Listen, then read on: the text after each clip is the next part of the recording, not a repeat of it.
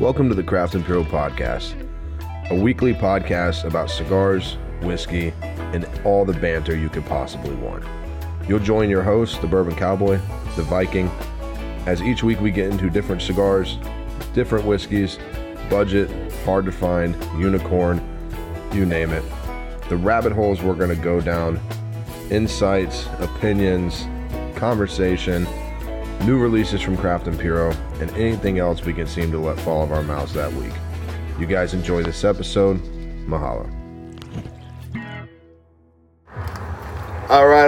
Hello, guys. Welcome back to the Craft Imperial Podcast. You are here with your host, the Viking. And the Bourbon Cowboy. And it is going to be 82 degrees today. Well, that's what they're predicting. Well, that's what they're predicting. Right now it's 73. Sunny, little itty bitty bit of wind. So we're out here on the patio. We're going to do... Patio where? You gotta tell them at Vikings homestead. At the lair, the Viking lair, out here on the back porch, out here in Wildwood country. Wild Hood. Yeah. Someone said that the other day, and I'm like, what the fuck? Everybody calls something the hood. Right? I'm like... But Wild Hood works. It does. The Pear Hood doesn't really work. Chester Hood, that's my favorite one. Yeah. You can't remove field and put hood in place. It doesnn't work, man. Yeah, a lot of people do that. Like Hood River, like Wood River. Yeah, I know. All right, well, we're out here, and this is episode 98. 8. Yeah. Yes. 100%. Anyway, yeah, crazy day. Weather is utterly amazing. We've got a cover over us. We're down on the lower patio, I guess you call that. But the wind's not too bad. We got a bunch of trees breaking it inside of the house, so we should be all right. Yeah. Well, you want to talk about the cigar? Yeah. So this is the CAO Firewalker. It's part of the Arcana series.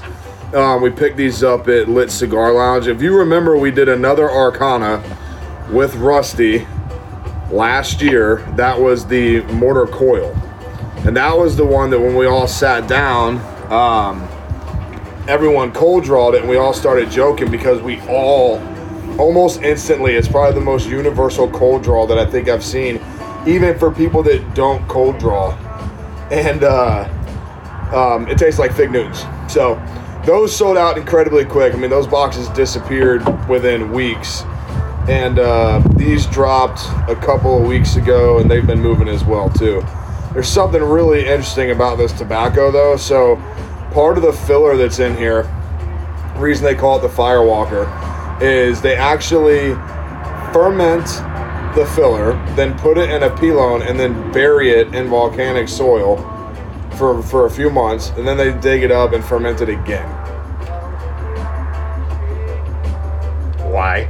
I don't know. I have no idea. I don't really get that, but we'll see. So, all right. Yeah, let's light these things up, and then we've got our special little black Old Forester glasses. We poured some bourbon in a barrel, buried it.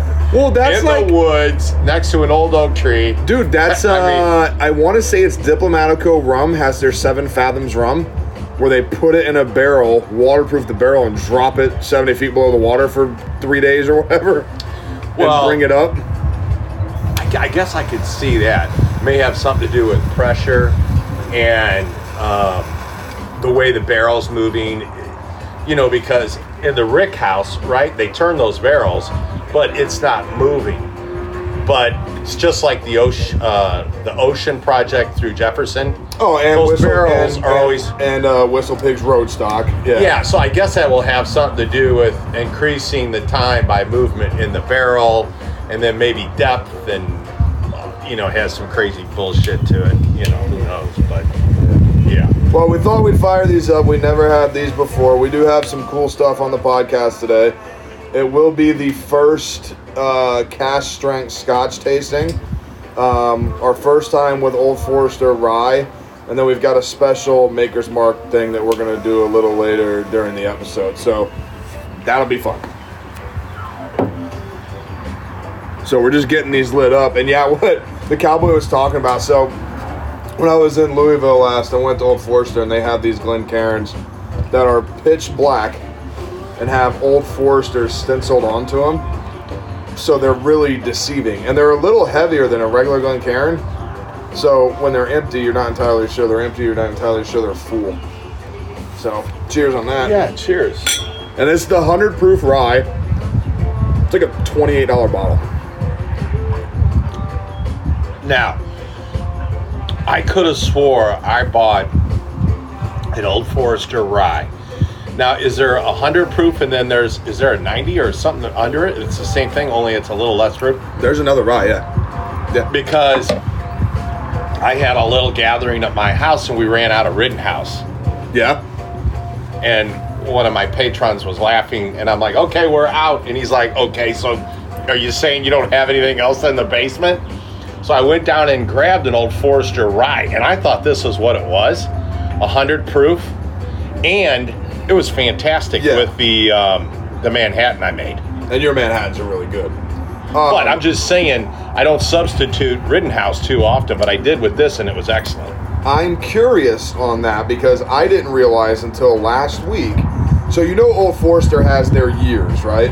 And then they have the bottle and bond, and then they have the 115 proof. Right? Well, that bottle and bond's 100 proof. Well, there's another Old Forester that's in that same bottle, but it's got red, black, and orange on it that is 100 proof. It's just not bottle and bond. So it's not. There's nothing saying they don't have a rye, and then that's just a 100 proof rye. Well, and that shape, style bottle. Yeah, I like this. Yeah, this is pretty smooth. I like that a lot. Which is good. So, well, I'm trying to pick up some notes on this. How's it starting?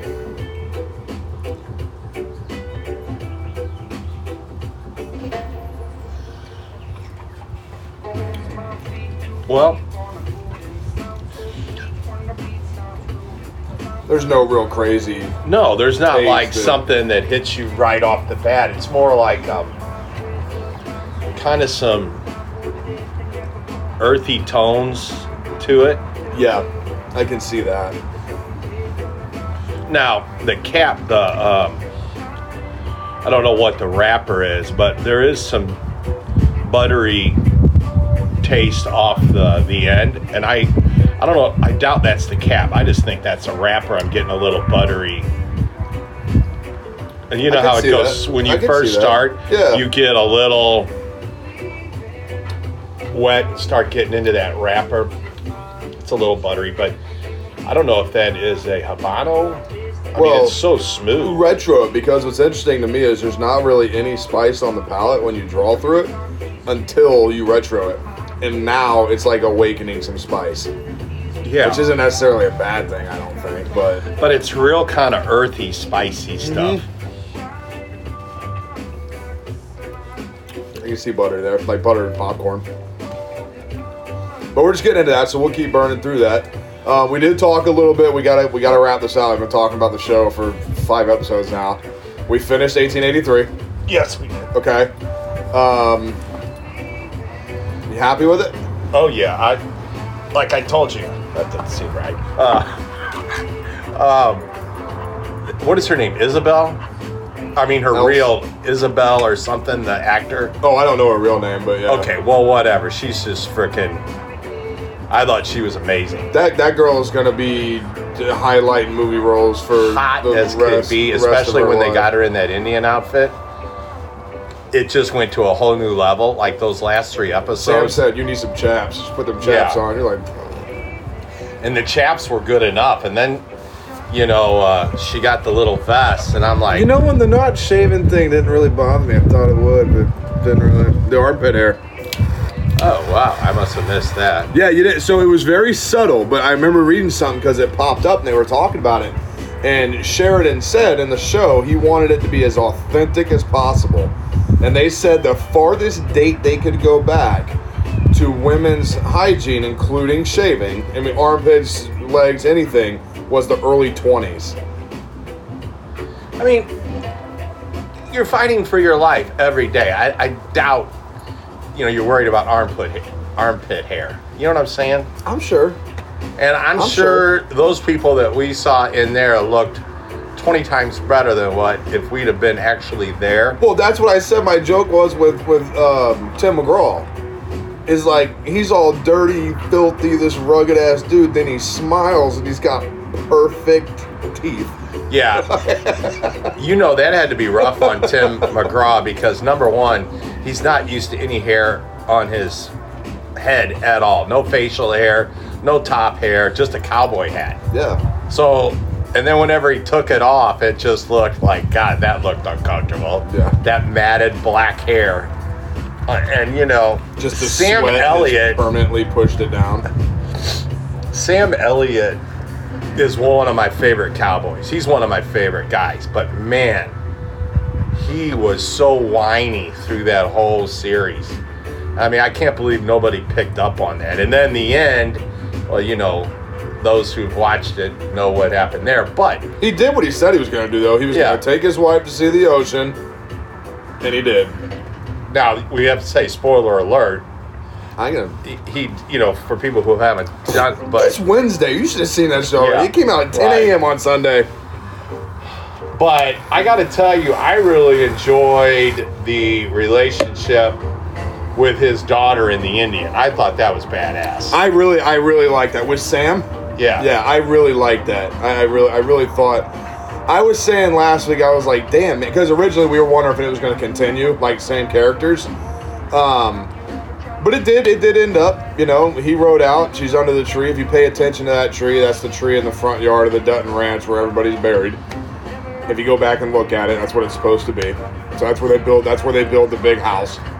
Well, I knew it was somewhere there. I didn't know it was in that where they all have their meetings and all that shit out there. Yeah, and like in the first episode of Yellowstone season 1, when the older brother dies and he gets buried there, you know, there's a faded grave that's supposed to be Nelson's grave or whatever.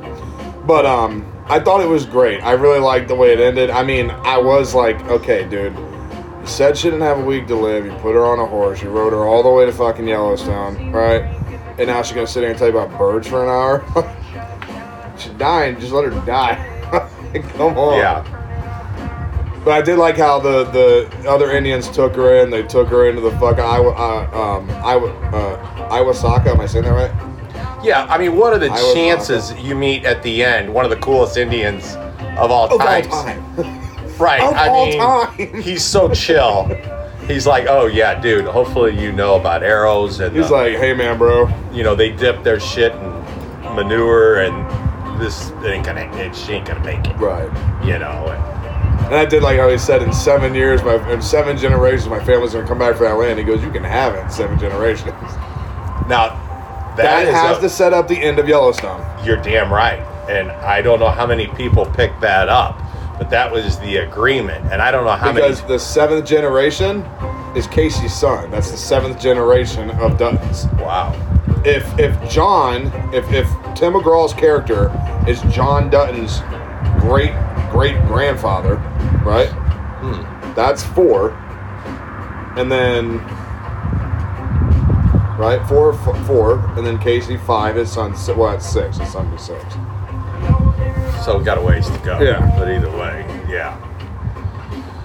Well, no, for me, listen. His writing is absolutely fantastic, but man, to see, now I spent 10 years out in the mountains, and I've seen that kind of land and been up in it, and it's mesmerizing, and it's like so big, it's so much bigger than you.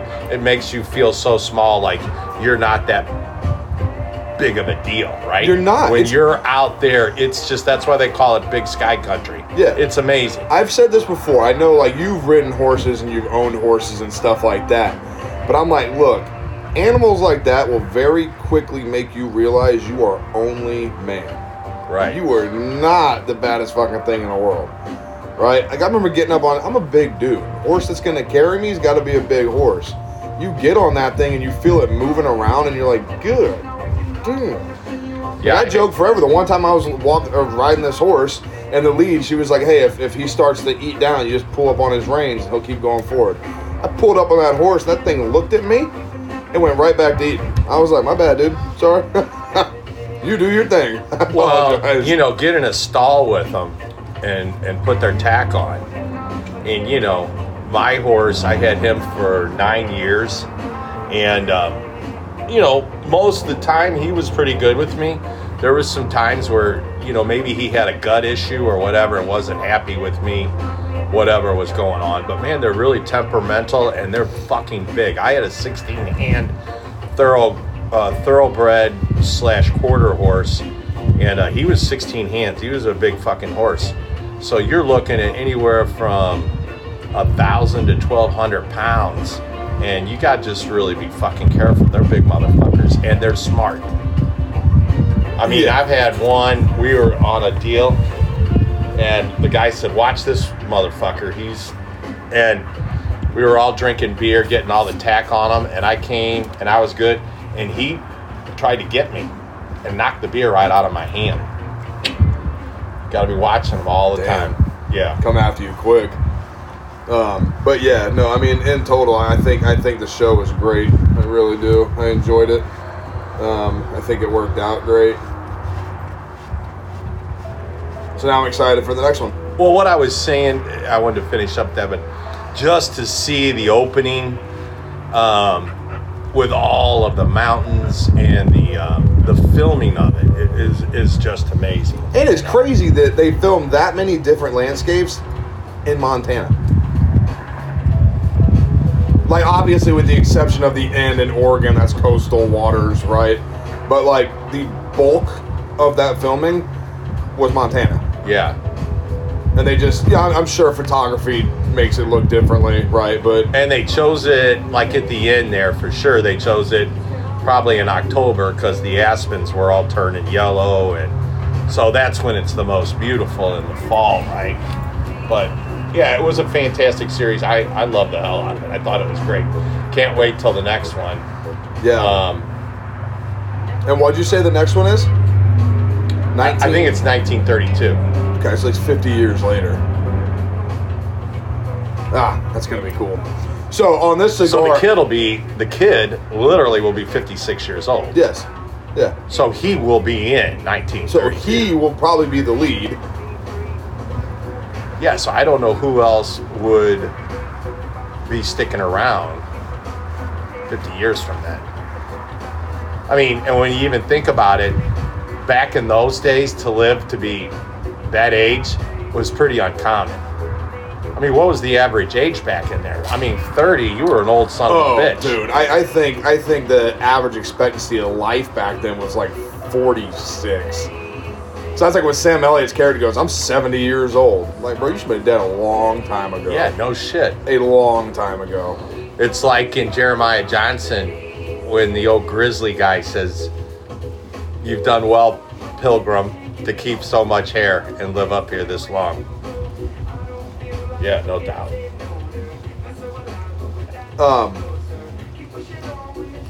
That buttery aspect you're talking about is all over this cigar now. Everywhere.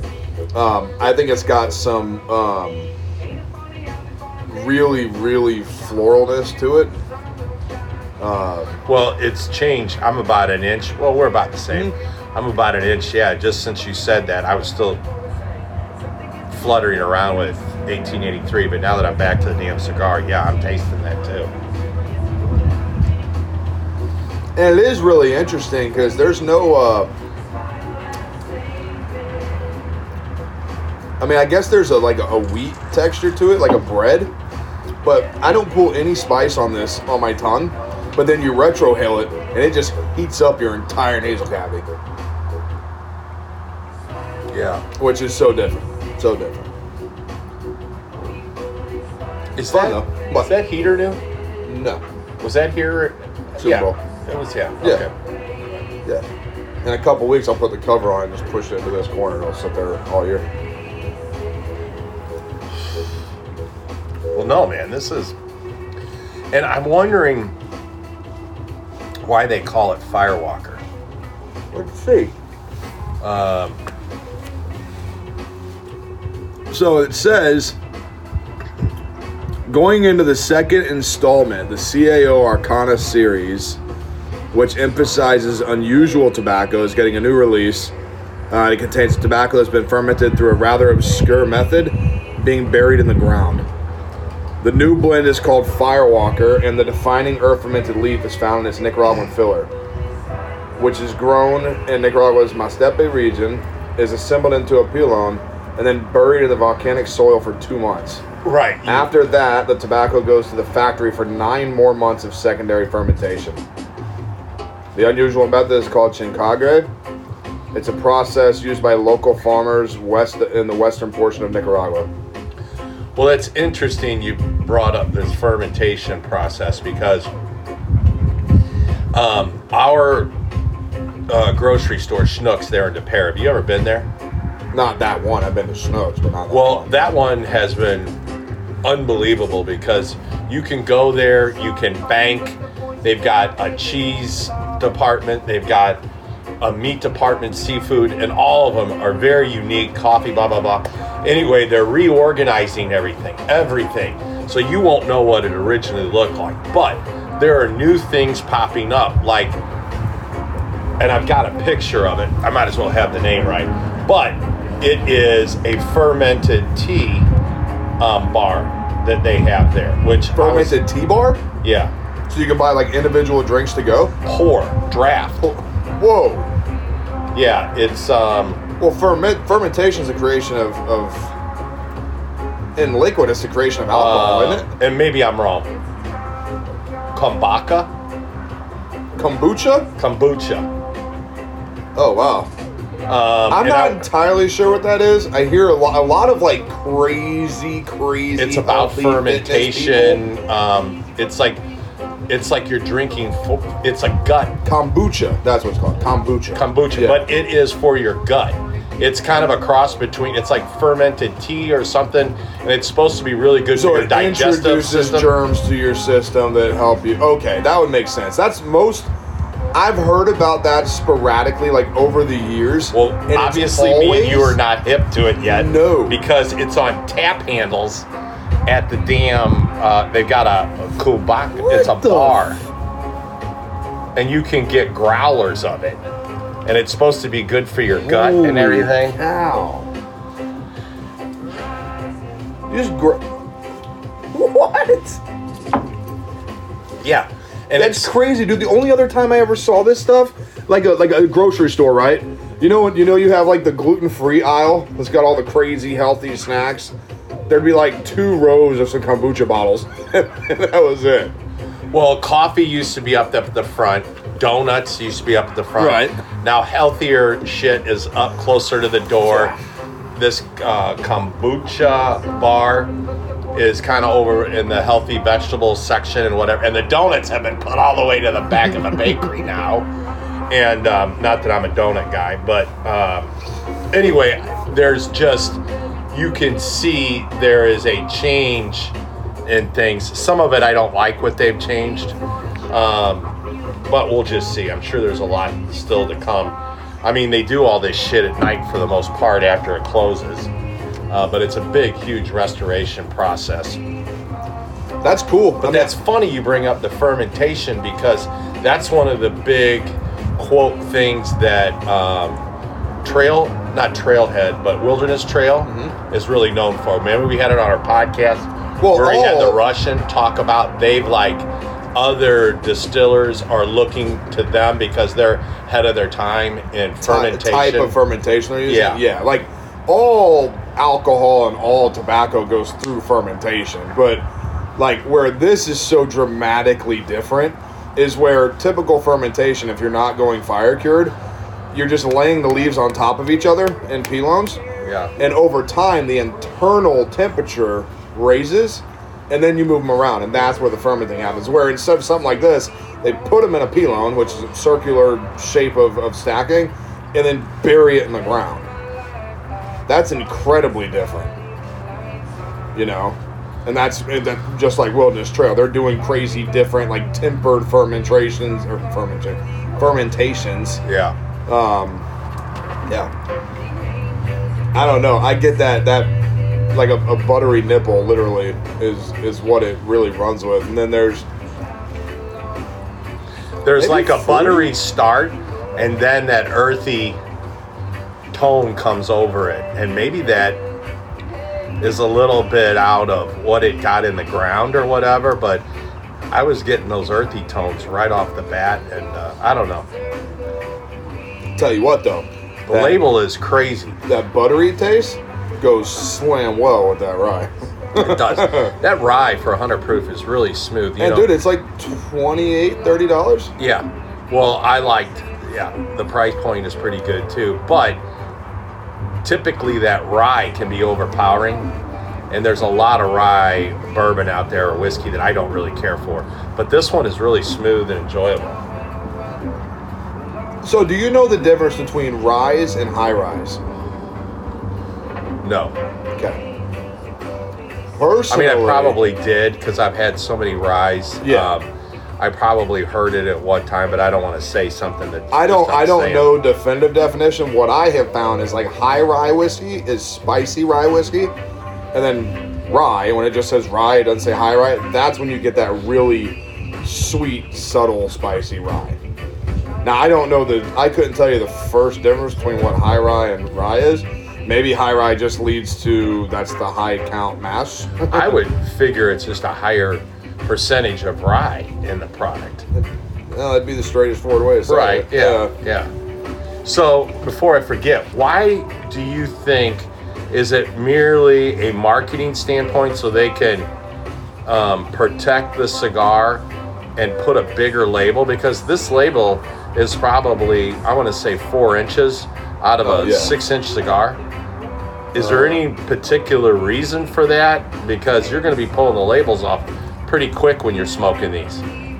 I solely think this is showmanship, right? It's artwork. There's no specific reason that they've gone with that long. No. I mean, because band. look at the intricate detail of the label, too. I mean, like all the cracks and the way the label is trimmed. You want Firewalker to be eligible, right? And you obviously want to show off this Arcana. Imagine taking all that and bunching it into this. Right. No. Yeah, I agree. You know? But I don't think there's any... I mean, it's only a 6.5 by 56 cigar, so it's our Super Toro. Well, my thought process on this, too, is we've got the Super Toro now, and then we're looking at the Lonsdale, and... Nice. The girth of putting that ring on there, there's going to be little other than the pumpkin at that point. It's a different idea going with a different wrapper so you can put it long ways on there. Oh, totally. This is okay. Where I'm a hypocrite on this is a lot of times this gets done on a cigar with a large label. Like, I'm going to go after Gurkha for a moment, right? There are a couple of good Gurkha cigars out there. There's a couple of them. Mass majority of it is all the same blend with different variations, and they put this big, intricate, shiny label on it because it draws your attention to it, right? You're hiding, you're compensating for something. But something like this, especially when you see the way the box is displayed, right? It opens dual, and there's 10 on the left, 10 on the right, this way.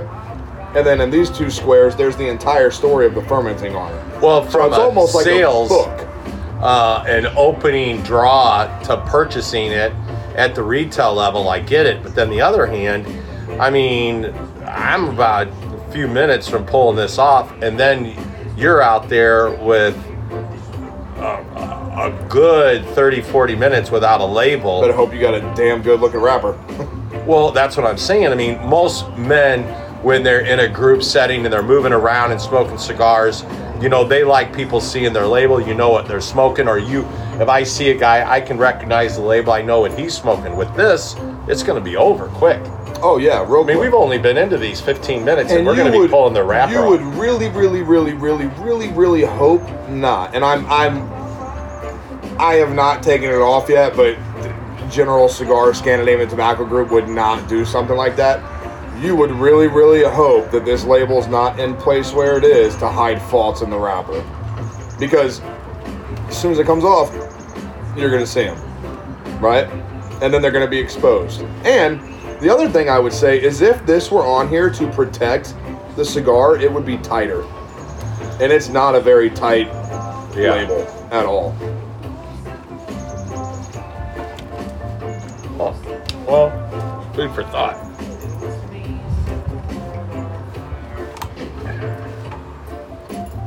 But I do think it's, you know, we've smoked a lot of these CAO versions of different cigars. Hey, Smack her. dude, quit licking that.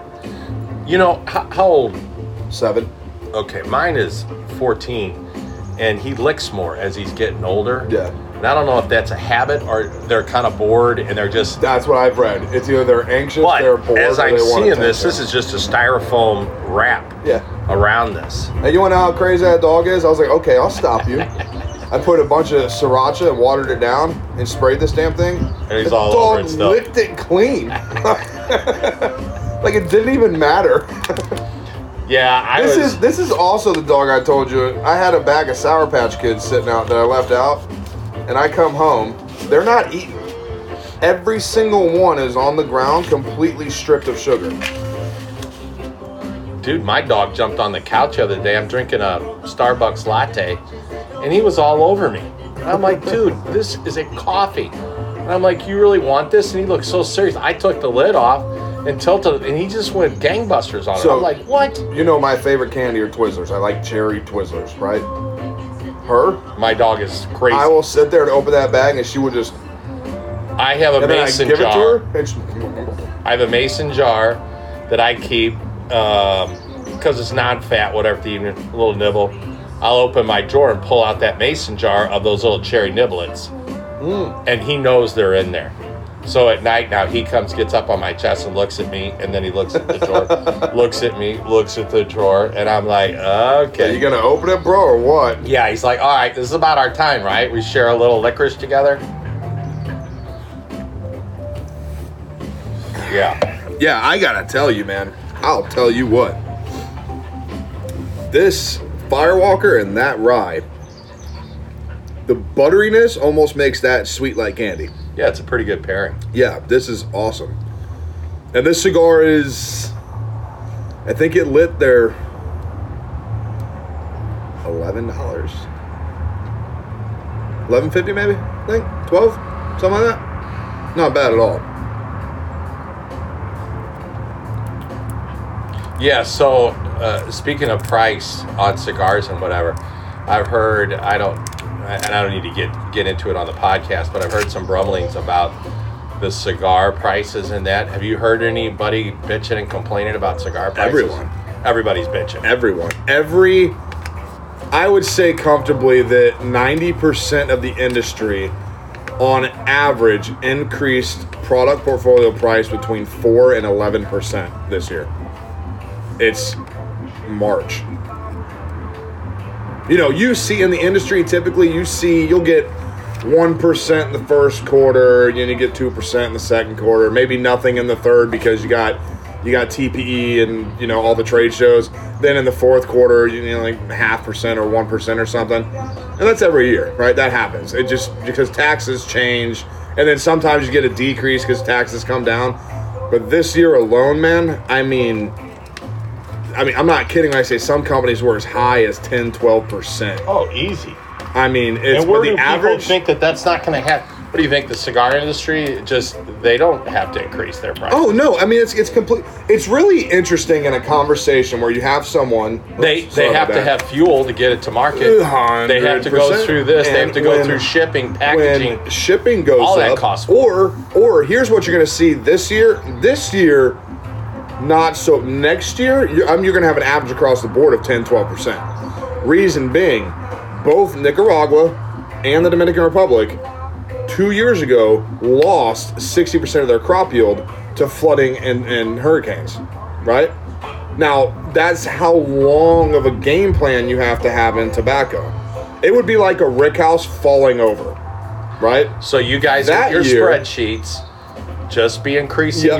your cigar cost every year because it ain't going to slow down. No. It's And going to again, you have to understand too, like people look at like 4% or 10%, they're like, oh my God. In all actuality, that translates to a cigar between 15 cents and $1, depending on what it is. Now, some cigars, right, if you got a $54 retail cigar, well, that's going to become, 56 something, right? But that's everything, right? I mean, gas goes up and down every week. Tobacco will do the same thing. It'll change here and there. It'll come back and grow and come down and this and that. And, it's not a big deal, but you'll see that all the time. That's just the funny thing. Jesus, I keep hitting my mic. Sorry. You'll see people go, man, I saw someone roll a cigar and I saw what went into it and how literally the entire thing is hands-on, etc. They're like, I understand a cigar being $10 now. And then price changes come in, the cigar goes to $10.50, and they're like, what the fuck? Yeah. I mean, that stuff's gonna happen. You can't fight against it, no matter how much you want to. And then the more premium quality tobacco you're using, right? If you start getting into intricate boxes, that stuff's not gonna change. That's what a lot of people miss, man. The cigar is price A, okay? Then below that, you've got A1 through 10. A1 through 10 is packaging, logistics, labeling, storage, aging, all of that. Then you have a wholesale cost. I mean, really, when you go through the whole process, I mean, I think it's kind of amazing, $10 for a cigar, to be honest with you. I mean, That's why what surprises me, what's even more fascinating to me now? When a company can put out a $6 to $8 cigar, and you're like, damn, that's a good smoke. I just think it makes the Cyclops and the Hooligan even more attractive. Yeah. I really and do. we'll have price raises. They'll happen. You can't. You're gonna have to, or it just you won't make it. It just won't happen. But I bet whiskey's the same way, man. I bet inside that bottle per ounce, the liquid is maybe 30-40% of the cost. Right, because in order to keep putting out all these things, if anybody who is a whiskey fanatic, bourbon, spirit guy, you go down where all this is being done, and they're spending billions on rig houses, developing their gift shops, their centers, their visiting centers, and I mean, those costs have to be relayed to the retail market. I mean, it's just one of those things that's going to happen. And now with all this bullshit going on with Russia and the Ukraine, I did not really know until this that we imported so much corn from Russia. I did not know that. I didn't know that either. I mean, it's a huge amount. I want to say 20%. It's a lot. That's a lot. It's enough. It's enough that if we aren't getting it for, I don't know what they said the sustainment time was, that where it wouldn't matter, but it can really defer. Fuck. If you think that whiskey wouldn't be the first thing sacrificed if we run out of corn, you're out of your mind. You know what I mean? Because what else is that corn for, right? Feed, livestock, everything. Yeah, but oil, are you fucking kidding fuel. me? I just see tons of potential to grow corn. I mean, corn in America, God, I just can't imagine us not, if we need to take up that 20%, I can't imagine we can't get guys on the corn gig right now. Fuck that 20%. Right, what would happen, so now we obviously don't know the numbers and we are speaking. I am sure that we are wholeheartedly paying them not to plant corn. Oh, Subsidies or whatever. Yeah. I'm not all up into the ag thing. Yeah, how that I don't all know. I works. don't know that, but I'm sure it's on. Even though it's 20%, it's still probably cheaper than paying. If you had 1,000 people grow 5 acres of corn, that's probably very doable, right? There's enough. It's the United States, man. There's enough of that land. Would that offset that? I But would forget it end what up some guy costing more? said. 55 cents. I can't remember what it was. 5 cents. Now a pound seems really small. 5 cents. Maybe it was, and a ton seems too little.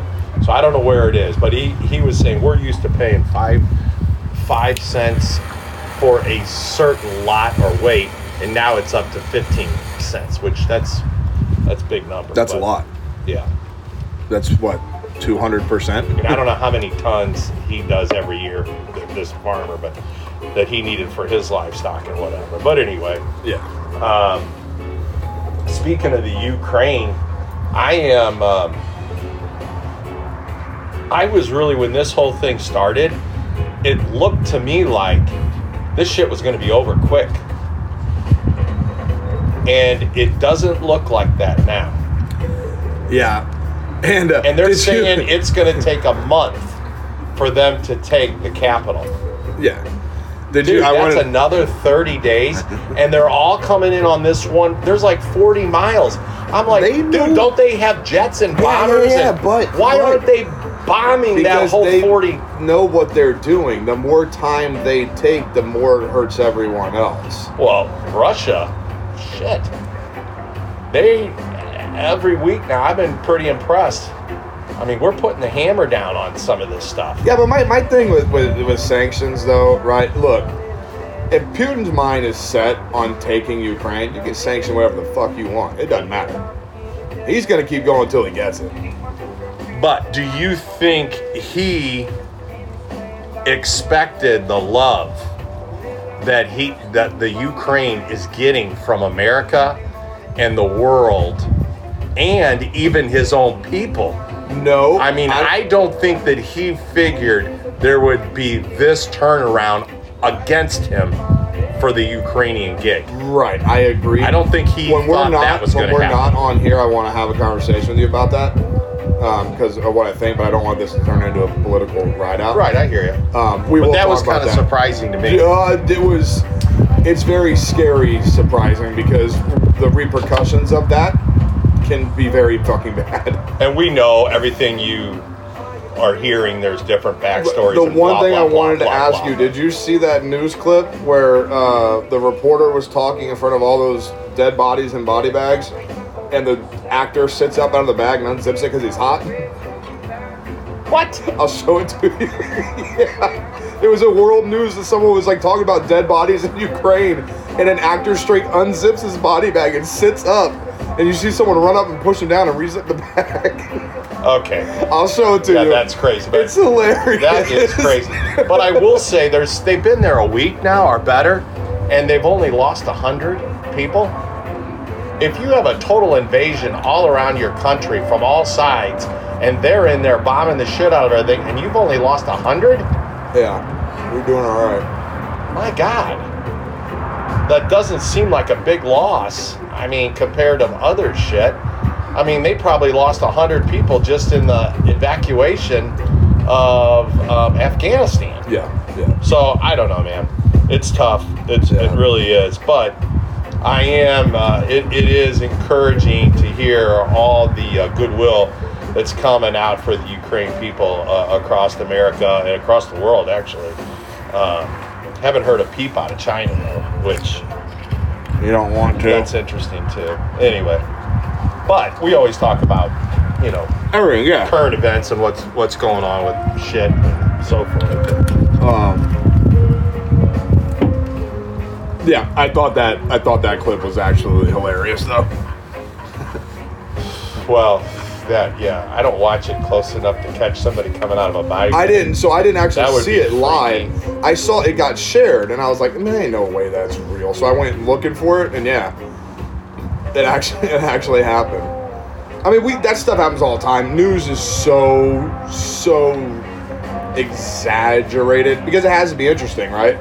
Yeah, but and we'll get off this, but I will say it's also been very impressive, like the president of Ukraine, where he's been and where he is now. He used to be a comedian? Yeah, that's fantastic.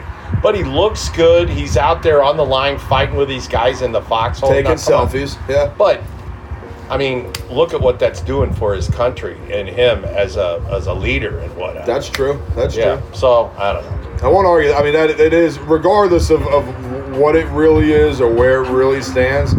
To see that is actually interesting. because I don't know. I mean, that's some throwback shit where you're invading somewhere and the king rides out with you on a horse. You know what I mean? Like that's old school war mentality. You know, if he's really out there in the streets doing all that, that's impressive. Yeah. You did see the picture of like the Miss Ukraine standing out there. She was in full kit, holding what was supposed to be an MP5. No. I guess. Well, there was a picture of her, and like she put it on. I guess she put it on her Instagram or something. And a bunch of people dove into it. She's holding an airsoft gun. Like it's all a gag. Like she's not really out there doing anything. Wow. Crazy. But, well, all right, we'll get off of that. Yeah. The cigar's doing fantastic. We are fighting. You know, I'm not getting a whole lot of canoeing, but I'm just having to rotate a little bit. Yeah, me too. It's catching itself up. I mean, again, and we're getting these occasional like 10-mile-an-hour winds, I guess. They're supposed to pass here in like 20 minutes, but it's burning really well. Yeah, no, it is. Yeah. The exception, you got some, wind tunnel stuff, but All right. Well, so we've talked about 1883, and I didn't even talk to you, but I guess it's been out a week or better. Is the new Viking installment Valhalla? yeah, I like it. I shouldn't say. I was saying like I didn't. I really like it. I think I'm curious how the seasons play out, because I read the plot synopsis is this is the end of the Viking Age. So it's going to end in 1066 at the Battle of, I think it's the Berkshire Bridge. That's where King Harold loses and like that's when all of Norway transitioned to Christianity is in 1066. There's a mass conversion, and that's when the technical term of Viking or Vikingism ended in Norway. But the thing is like in that show, Leif Erikson, right? Yeah. Eric the Red Sun. So if you read the history of Leif Erikson, he's the Viking that's given credit of coming to America first, or North America first, where he set up. Apparently, he set up a pilgrimage in somewhere in Canada. Like he hit the shores of Canada and set pilgrimage up. Well, a lot of this too is I was for a while, but I was really fascinated with Oak Island and the treasures of Oak Island and the whole story behind that. That's been unraveling Have over. they ever found anything in that hole? Oh, they've found tons of shit, but they haven't like found the Holy Grail. The thing, yeah. Right, but they've been finding bits and pieces that you damn well know that history is going to continue to be rewritten, because what we were always taught about, Columbus and all that shit, well, there's much more to the fucking story. There were He people was a here bad man. way, way, way before him.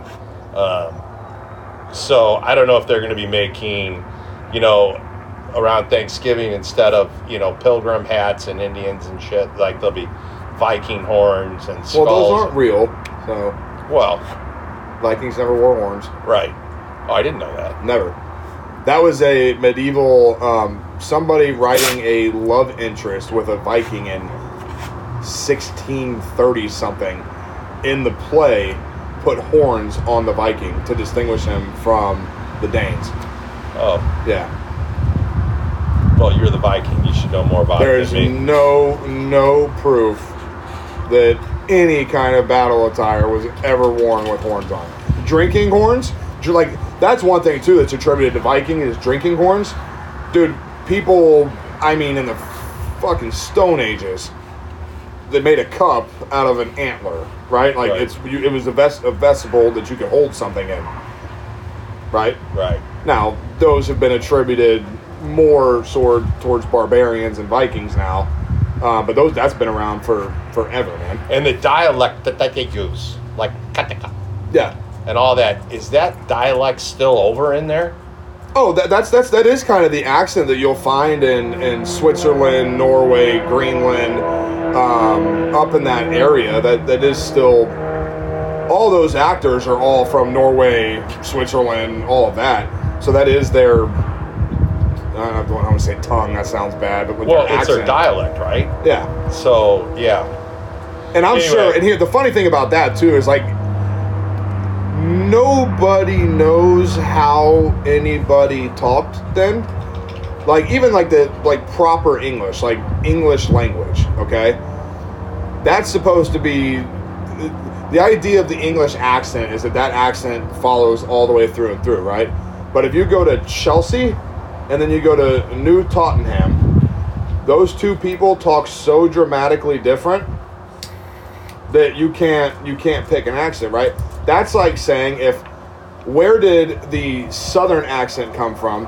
But then you have a Boston, a New York, Minnesota, Canada, right? So when we came to North America, like even if you go to the English Trading Company, they had settlements all the way up to, I think it was Ontario, down to Virginia. Yeah, it's crazy. Right? Where, when, at what point did dialect change that much that in, 600 miles you've got, hey y'all, I'm going to park my car, and then you have don't you know, right? And three literally different 100% accents from what history says the amount of people that came and settled were all English defectors, right? So everyone got here, but then at the same time, when the white man's best way to put it, we started fighting native tribes here. Native tribes, if you ever meet a native that's on a reservation now, they don't have a southern accent where they're at. They don't have a northern accent. They have a Wyoming accent. They don't have a, there's no accent. I've always heard that Missouri, and I'm sure there's a few things that we do, but right here in this central location, our, not necessarily our dialect, but whatever our slang is more widely accepted than anywhere else. We have less of that than other states in other regions of the United States. Yeah. And that's what. So I heard somebody say that once. I think you were with me. We were sitting at Grand Cru, I think, and somebody said to someone else, "You have a Missouri accent." I was like, "What's a Missouri? What is a Missouri accent?" Because there really isn't one. No, the only thing that I've heard in Missouri that was ever different is the R thing. Like orange. Or wash. Yeah, just a few things. I think they take a lot of newscasters. The joke, 44, like that. Like, yeah. I don't know. I don't call that an accent. That's more of a slang. Yeah. Or your impediment of speech, like how you articulate the word. I don't know. That's what's really interesting about history, especially when it comes to, like, that's a really cool question. Like, with is that how, you don't fucking know. I don't know. I don't know. That's like, another one is Spanish, okay? You've got Spain, Spanish. You've got South America, Spanish. You've got, in Cuba, it's Pidgin, Spanish, Russian, Spanish. You go to Brazil, and people in Brazil, depending on the bureau, speak like 9 different languages. It's all some weird derogative of something, but how did that change? Why do they articulate it that way? Why did that get moved around? I don't know. It's pretty interesting, but I love the show, and the mysticism of the gods and Valhalla and all of that's going on is just crazy. The outfits, the spirituality, the paganism, the Christianity, and how that all worked and whatever is just and it's crazy. That is one thing that I find really fascinating in this show that they portray is when you watch the show, you'll know right away. See the first episode, Ethelred, the King of England, it was the Bryce Day Massacre of 980 something. He ordered all Vikings in England executed on one night on St. Bryce's Day, right? St. Bryce was the first leader Viking that went to Christianity. He gave him the Saints' Day, blah, right? So then King Otto wants to gather all the Vikings around Europe, bring them together, and go kill Ethelred, right? So you have still what they called paganistic or vintage Vikings fighting with Christian Vikings. Yeah, they had to kind of get over that before they even got going. The Christian Vikings still fight in the same manner. They still induce themselves for berserker methods, right? Like you see King Harold. He gets lit up. Where's the wolf? It comes in swinging those axes. They go ham. Same ships, same everything. The only difference is you have Vikings that worship the old gods, and you have Christian conversion Vikings. Which kind of, if you've watched the Viking series, kind of got going with Ragnar. And oh, yeah. He really kept that kind of under his belt as long as he could, but him and the monk kind of got all that going. Yep. You know, and it's still working through this next series of Valhalla, but it is so, it is really interesting. I mean, there's changeover already happening in the first 4 episodes of the Greenlanders and everybody who came in. Yeah. So, anyway, fantastic, though. I'm glad me and you were on. Still, we've got, I'm assuming, only 2 episodes left on this first season. Yeah, it's only, what, 8 or 7, I think? But it's good. I like it. I mean, I thought it was, I really did think when I saw it, I was like, Then I hit play, and I was like, oh, okay, this is cool. Yeah. This is cool. I was wondering how it was going to be, too. Well, because I like how they're using the historical figures. They're using the people that we know up till 1066 were heavily involved in writings and all that jazz, right? Like, we know that. Dude, it's just crazy, though. I mean, these are oversized canoes. I know they're big canoes, but, I mean, to get out in that water. Oh, I gotta... Is fucking crazy how they... I mean, you have to be damn lucky to make it through a voyage in those boats, I would think. Dude... I don't care how good a there sailor are you ships are. now that tip over. And all the rogue waves and shit that they got there out are there. ships now that turn over. You know, and that's the interesting thing about Leif Erikson. 5 fucking weeks in a canoe. Leif Erikson in this series is he, right, from Norway to North America. That is not a short distance. No. That's got to be months on that boat just rowing. We do laugh, me and Janine, because she's watching it all with me, like, they're leaving. Bing! An hour later, they're already in London. They're there. I mean, that had to take And 1883 takes 8 episodes to go weeks. one state. I mean, I don't know how long it would take, but I mean... It was a month. If you remember in Vikings, it was 1 month from Norway to England. And I always laugh, too. Loki, the boat maker. There you go. There's 1,000 boats Loki made. Right. I mean, we want to siege France. Okay, how long does it take to make a damn boat? Ready? Scene 2. Yeah. Boats are done. All right, everyone. So what we're going to do is we're going to take a quick break. I want you to hear this from Stone Tribe. And then when we get back, we will have Abby from Bourbon and Blondes on. And you will see what we're jumping into. It's something really cool that they did for the women's network here in St. Louis. So stay tuned. We'll be back with you just shortly. You're listening to Stone Tribe on the Craft and Puro podcast. Download our brand new song Island Time and help us raise money for United Cerebral Palsy. 25% of our profits go to help families pay for desperately needed medical equipment and procedures. Connect with Stone Tribe at stonetribemusic.com for music and the latest Stone Tribe merch. All right, guys, we're back, and with us we have Abby from Bourbon and Blondes on. Say hey. Yeah. Hey, guys. All right, Good so to be here today. what we've got, and then we're going to let Abby kind of talk about this a little bit. Well, probably all of it, to be honest, because I don't know. Bourbon and Blondes did a charity bottle pick of Maker's Mark Private Selection. Now, Abby, when this is done, this is their stave profile. This is where you pick the individual staves that build the barrel, right? Yeah, it is. So, basically how it works is you get, like there's 10 staves that you can choose. So there's 5 wood staves, and you can choose a combination of those 5 up to 10. And so you kind of go through, you're like acting like a chemist almost, where you pick maybe 3 of one stave, 2 of another, just sort of blending and mixing until you kind of come up with a flavor profile that you enjoy.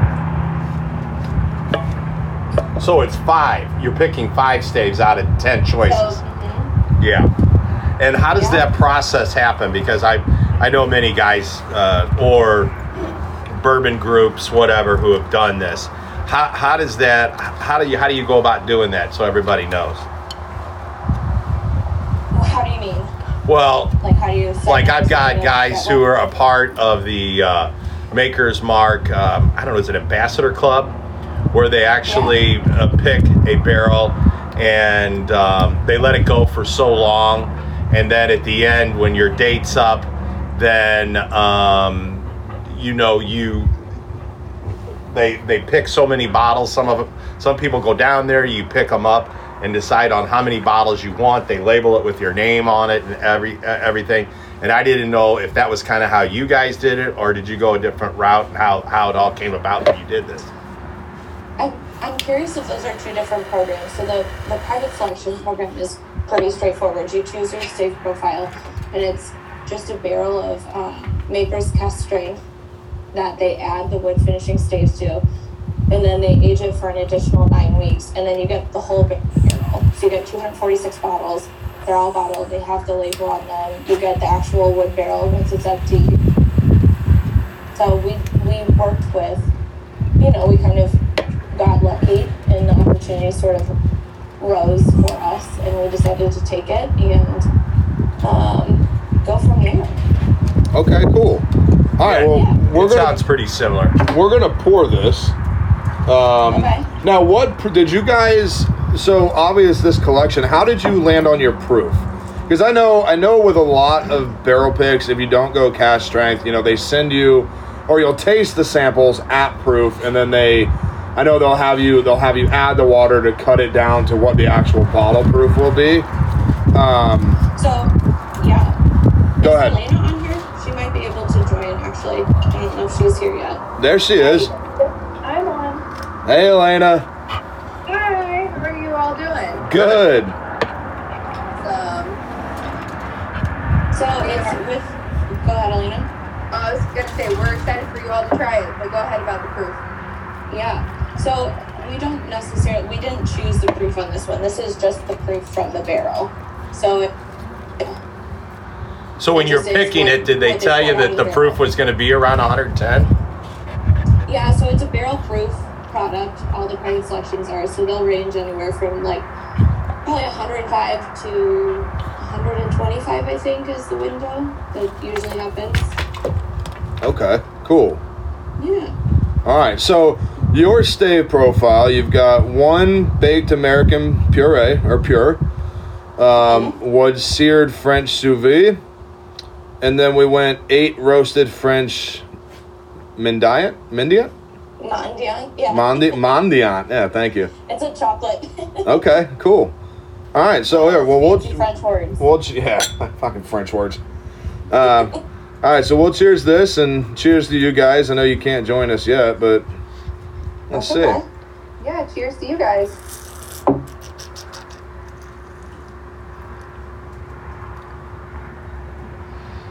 Yeah, it's really got some nice sweet flavor to it.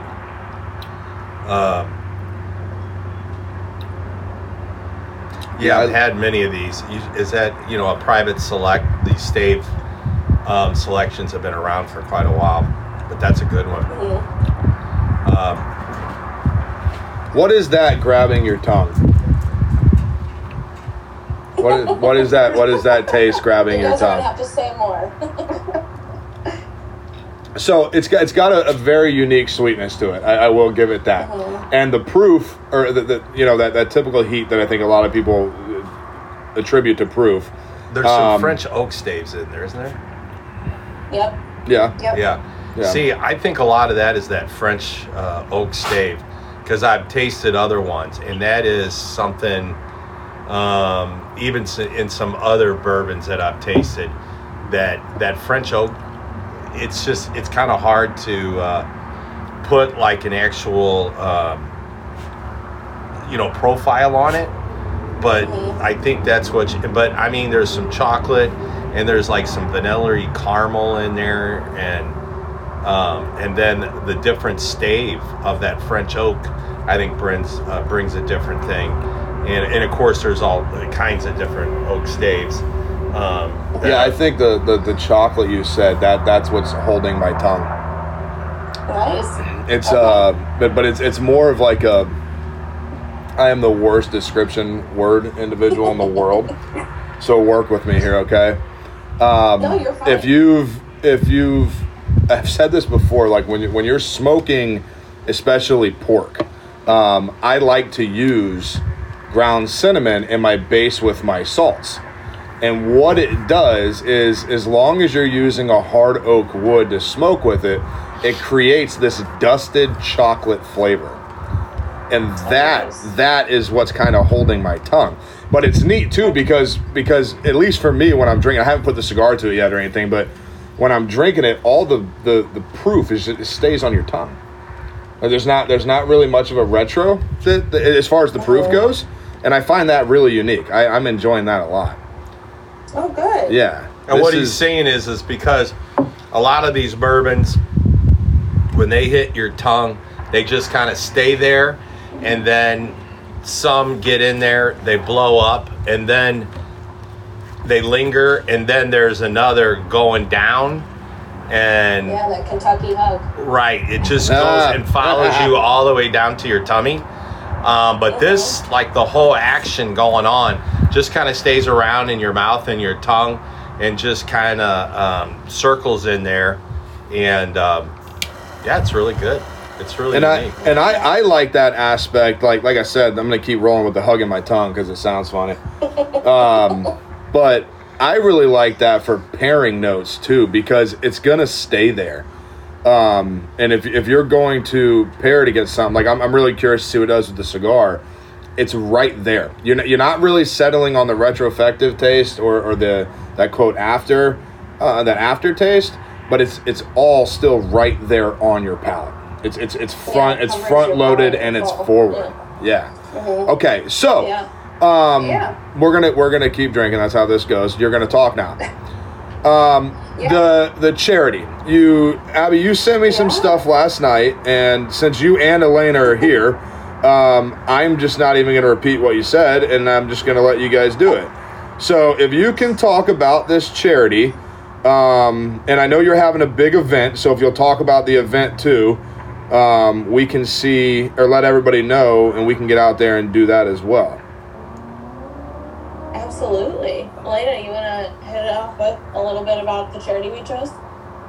Yeah, so we when we got this opportunity at the beginning of last year, me and Abby really dug in and tried to find, there's, a lot of nonprofits all across the country, and especially in St. Louis. So something that was really impactful in the community and meant a lot for us. We came across Brung for Women.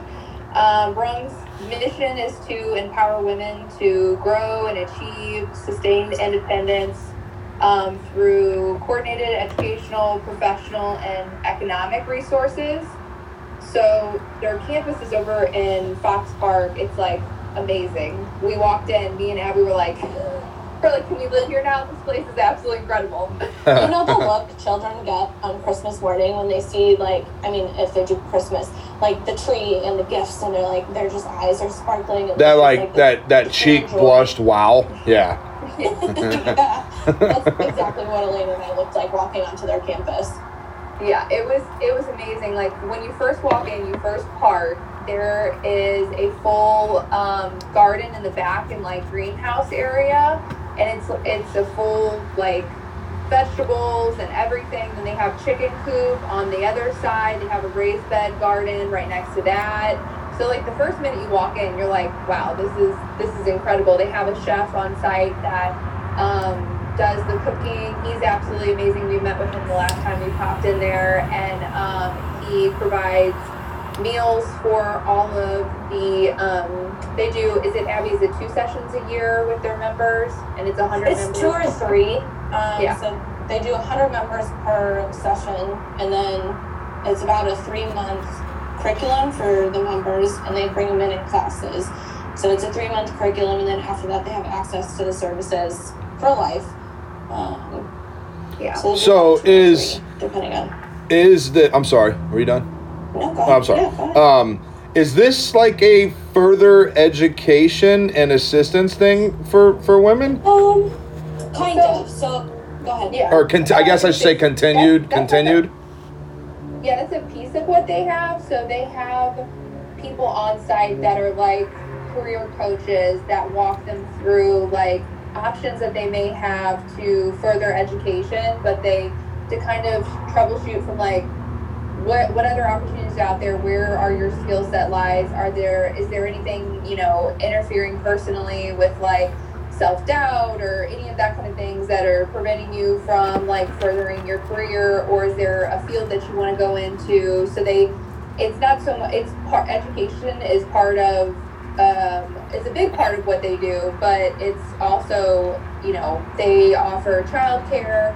So any thing that would maybe be preventing a woman from being able to go get further education or coaching or anything like that, they provide daycare, they provide health insurance for the woman and her family. They provide, what else is there? They have a gym on site. I mean, they literally have just about everything you could ask for. So education is definitely a piece of it. That is awesome.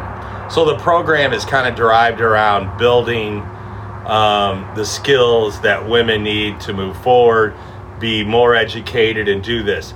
Do they also do it with women that want to start their own businesses, or is it just more of kind of a building for individual women and where they're going and where they want to go and what they need help in, or all above?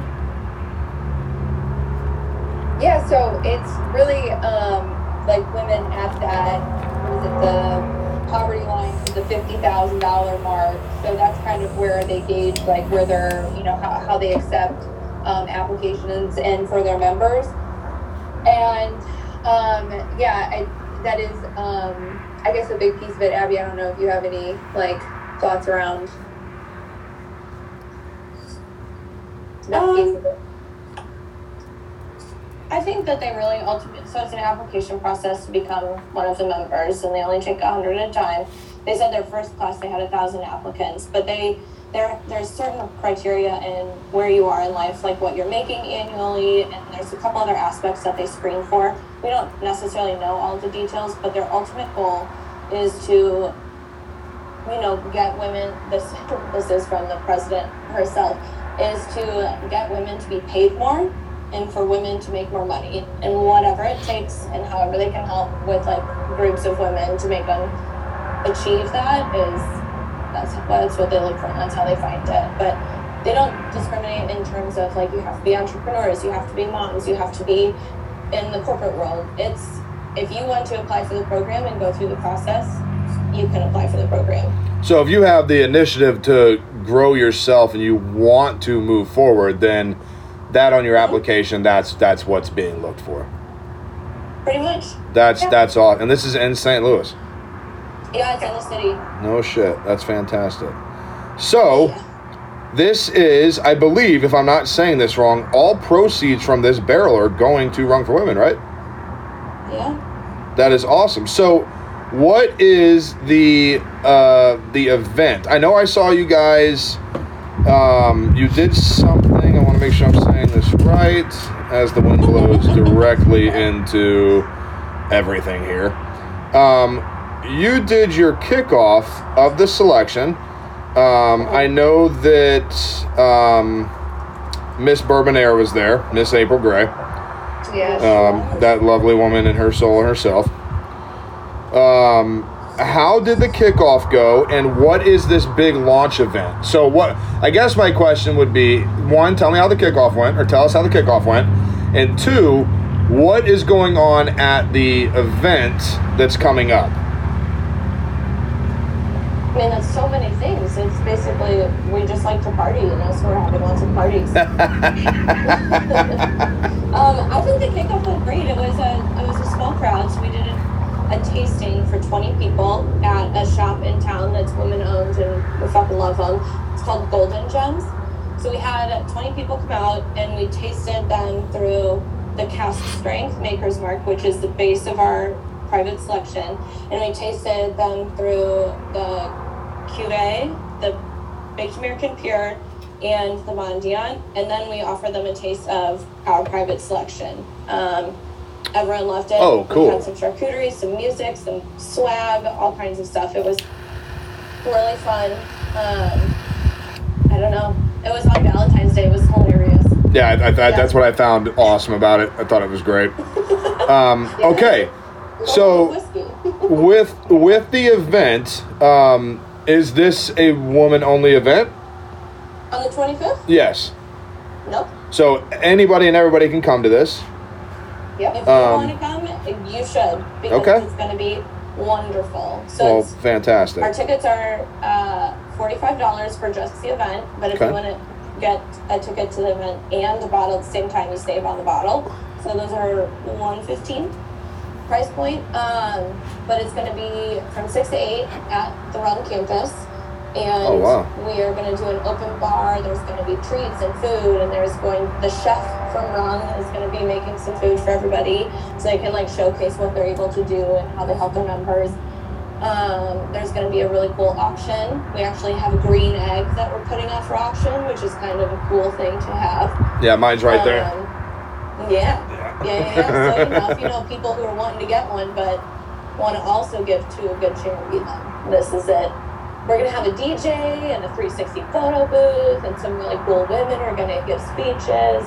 So it's basically a party. When you say 6 to 8, you mean 6 to 8 and it officially starts at 8:10, or? it was up to me, probably. Okay, yeah. The prompt, one of the two of us. I mean, if you come at 8:10, you can help us clean. I'll be there at 6. How's that sound? Perfect. I think that's the right choice. Well, this is awesome. So, do you guys plan on doing something like this again? I think so. Yeah. I mean, I'm sure the barrel picks won't stop. I'm not too worried about that. But this is honestly, you see the big. So I can use Maker's Mark, for example. They're a broad company. They've done things like this before, where Maker's Mark, as the company, has bottled something and sent it to a charity, right? This, and I'm going to ask you. I don't know if I'm going to ask this to you, and then they can reply. Have you seen a small? And I mean, you guys are a very popular podcast. We enjoy it. You guys are all over. Love everything that you guys do. I'm not just kissing your ass because I can't see it, but you're not here. So, you're small in the retrospect of big companies doing barrel picks and selling them and moving them and things like that, right? Have you, Hodge? Have you seen another? How do I not, I don't want to say media, but a passionate couple of people put together a barrel pick. No. And then, I hate to say it, but it's a good thing I'm saying it, but when I say it, it's going to sound funny. Give it away. No. Right? I mean, most of the barrel picks that we've seen like this are done with a lit. They'll bring in some barrel picks, and they'll have special events and promoting their things. But to have a podcast, a group like you two who want to do this for a charity and bring in the bottles and do what you've done, I've never seen it done before. No, I haven't. So now we levy that to you. Have you guys seen someone in the same way do what you're doing right now? Because this is new to us. I've not seen you know the horror stories of foundations and benefits, and you buy the item and all the proceeds are going, and then you find out that 8% of the entire gross income was sent where they said it was going, right? Yeah. And so have you seen anyone other than the two of you ladies do something like this? I mean, I would say that there's whiskey societies and bourbon groups that we've seen kind of band together, do barrel picks, and then it goes back to charity. Okay. Which is funny because we've never been involved with. We know there's a lot of bourbon, whiskey, Scotch societies out there that may have all got together and got a, a barrel pick for their group or whatever. But I've never seen one wrap it all around and do it with a charity event and so forth. But we're not even us as a podcast. What we basically do is get on and talk about bourbon and cigars. And then we've got our own cigar line out right now. But really, we are not involved with a whole bunch of different bourbon societies. Well, I hate Facebook, so I just won't. But we personally don't even do much of that. We just kind of do our Lone Ranger stuff and I mean, but we always do go to the events and things like that. I've just it's a little inspiring in a way. I'm not gonna sugarcoat that. I mean, I think a lot of people should take note to this. Hopefully this doesn't sound bad when I say what I'm about to say, but if it does, just let me know, okay? If two friends that get together, right, much like Abby and Elena, Mark and Hodge, this is the same kind of organic growth into what it became, right? Decide that they want to go out passionately about something that they're very, very much involved in, build something, choose something, and then donate it to a charity. That should be inspiring in a way, right? Yeah, I mean, it's really fun what you guys decided to do, and I hope you understand that. It doesn't sound weird, no. So, okay. I think it sounds great. Well, I think I changed my word. I was going to say two women, they fucking drink a lot. They want to give it away to feel good about their drinking. Because there's a lot of male duos out there not doing shit. So you can say women, we're proud of it. Well, if you want to be honest, this male duo ain't doing shit. Well, we're selling cigars, but It's okay. You guys are doing your thing and you like it, which is important. But what I do want to say is it is not just Elena and I. There are so many people that have supported us on this journey to be able to make this happen. Maker's Mark, Major Brands, our liquor license partner. Like there's so many people behind the scenes doing so much to help us do what we can. So to be able to give the profit from a barrel sales and then have an actual fundraiser and have a kickoff event, we couldn't do it without the help of many people. Well, that's awesome that you'll admit that. We've talked and we know people that have been involved in this kind of thing before, and especially with the way both the cigar industry and the bourbon industry have grown over the past, the cigar industry exploded in 99. We know that, or 91 into 99. It's just continually grown, and new companies are popping up left and right. And I personally got into bourbon about 3-4 years ago. I was a Scotch guy forever. I mean, I have an amazing Scotch collection that's been sitting there collecting dust because I met this guy. And now I just have bourbon out the ears and I don't know what the fuck to do with it. So you gotta drink it. Well, I'm trying, man, but I gotta function. But me and Mark are out here. We're kind of like, I never could believe like the podcast people would want to sit down and listen to us just kind of talk about bourbon and cigars. There's a lot of cigar podcasts. There's a lot of whiskey and spirit podcasts, but we combined them both, and with the banter in between me and him every week, talking about what we found and what we're smoking or what we're drinking. We're more about just kind of getting the good news out about this and that, and then we love cigars.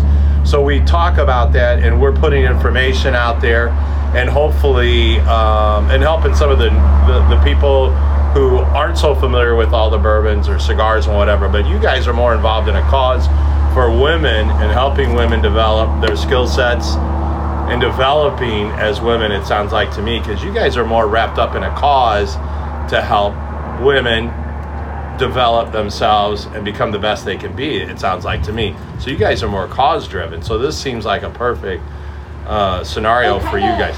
Yeah, it kind of ties into our whole goal behind our bourbon journey, our bourbon education, the podcast, is because there's so many strong female voices in the spirits industry, and oftentimes they're overlooked, not heard, all of that. So our only goal through everything we've done is to lift women up, showcase the amazing talent that women have in this industry, and have a good time doing it. Yeah, right on, man. Yeah, Sounds great. That's awesome. I do remember when we met you guys the first time, or you ladies, I'm sorry. You were doing your podcast at Lit, and you were on with Laurel from Macanudo. And she is, I'm sure you guys talked about this, but she is one of the forefront women leaders as a brand organizer and a rep for General Cigars, specifically Macanudo. She really kind of opened the every time somebody does something good, someone's going to take it to an extreme and make it flamboyant, and it's overwritten, and it's this and it's that.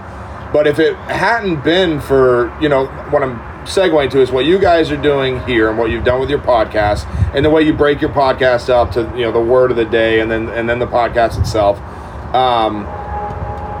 Laurel did the same thing in cigars. She didn't just take cigars as a female smoker, as a woman smoker. That woman walks into a lounge and she takes charge of a lounge. She comes in and she is not afraid to, I remember the first time I met Laurel, she put a Macanudo Inspirado latte in my hand. And she told me, Rusty's told me all about you, and he told me you wouldn't like this. I said, well, if Rusty's told you all about me, you're probably right. I ended up sitting there smoking that cigar with her about 2.5 hours, right? And what that's done is through her presence and what she does and how she asserts herself into a world that we know has been predominantly men-driven forever. It's inspiring, again, what she does and how she's done it. And it's in the cigar world, at least I know for a fact, it has lit a fire under a lot of women's asses, and they are so deeply involved, it makes super secure cigar nerds that are men nervous, and it's funny to me. It's funny to me. Yeah, it's funny to me because what you're starting to see with more and more women getting, I shouldn't even say getting into, because it's not like you guys haven't been there. You've always been there. I've seen more women cigar smokers and bourbon drinkers. We talked about this last week, in the past 10 years than I saw years before that, right? And as far as whiskey drinkers, I should say, sorry, just whiskey period. It doesn't have to be bourbon, scotch, whichever, right? Now they're leading forefronts on social media, events, executive positions in places. What I want to try and do with you guys, have you guys done anything with Uncle Nearest? We've attended a few events with them, but we haven't really partnered up just yet. Okay, cool. I'm going to send you guys some stuff when we get it done. I'm going to send you Lonell's contact information. You guys should really sit down with Lonell and Teresa at Uncle Nearest. I think that would be fun. Oh, go ahead. No, go ahead. You were commenting on how more and more women are getting into the industry and are leaders and whiskey and cigars and things like that. Women have superior taste. Just flat out, it's science. It's genetic. I know. It's like DNA. It's genetic. I know. So it's like, it's almost like we always deserve the position because our palates are better, but we're like proving it. So it's kind of fun to be involved in it while we're noticing more and more women kind of perk up and lead through the industries. That's true. I will tell you one thing though. You guys don't own fashion, okay? We can do that shit too. All right, we can do that shit too. All right. I just thought that'd be funny. I'm sorry. All right, so no, go ahead. Go ahead. Podcasting, it's like you never know, until you go out and put your voice out there, and you don't know who is going to be inspired by it. And that was kind of one of the base points of why me and Abby started the podcast in the first place. Was we didn't know. We had an audience at all the first time we recorded for 3 hours. It was no script. We didn't know what we were doing, but it's what has happened in the last few years and the people that we were able to get involved with, and just get in touch with has been so worthwhile. Beyond what we would have imagined. Fantastic. So back to what you guys were picking up on the tasting. Yes, that one. I wanted that to be the next question. So, Okay. I want to, if it's okay, I'd like to start with us, and then I want the both of you to kind of tell us what you tasted in your pick. I always enjoy this. This is one of my favorite things about barrel picks is we know how different palates are, how susceptible palates are to what you're doing, when you're doing it, and where you're at, right? So obviously we're smoking cigars with this, and that is greatly going to change what's coming out of this glass, right? So, Kaba, what do you get? Oh, I thought I already did that. But With the cigar against it, yeah. Well, I thought, so you guys don't know, we did an Old Forester 100 proof rye before you guys came on, and Nice. with this cigar, I thought the pairing was really good. This has a little, I don't think the pairing is good with this particular cigar, the Maker's Mark. This has a lot more sweet overtones and whatever. I like the first one better, but I've had a lot of these Private Select bottles, and I think this one is really a good one, because I've been out there and have called a lot of my bourbon guys and try to find, because I've had some where there's 2 or 3 different selections of staves for this private selection of Maker's Mark, and I think this is a real good one. But it's a lot of chocolate caramel, and it's a little spice bomb that just kind of hangs out in your thing. Now, in saying that, I'm at the end of this cigar, but yeah, I think it's really a good bottle. Yeah, I'll be bluntly honest. If you listen to any time we've ever talked about Maker's Mark is my least favorite whiskey in the world. But every Stave Collection bottle I've ever had, they've always been substantially better than flagship Makers, right? You know, when that 100 proof Makers Well, the was 101 out, Maker's or the 101. Mark, me and you both agreed that almost Yeah. took the cake. I actually a year ago. I actually sent an email to Maker's Mark, and I said you should stop making your flagship Makers and just have Maker's 101. Well, that'll never happen. I was like, I think no, they did not. No, they did not. Not at all. No, that went straight to junk, trash, forbidden, blocked. Just don't talk to this guy anymore. Probably. Yeah, I'm fully aware of that. But these Stave selections, anytime somebody has one of these, I buy them, because this is one of the most creative ideas behind doing a barrel pick. It's so much different than your traditional pick, right? Walking in 4 or 5, however many barrels are laid out, you taste through them, you eliminate, bam, that's the one I want. Tag it, we'll bottle it later, it gets sent to you, right? This by itself, I really do enjoy this. I love how it hugs my tongue. I like how it stays there. Against the cigar, so the entire time we smoked this cigar, there was this one really unique flavor that comes from the way this was fermented and aged, and it was a very buttery, like a buttery nipple kind of taste across the entire cigar. Interesting.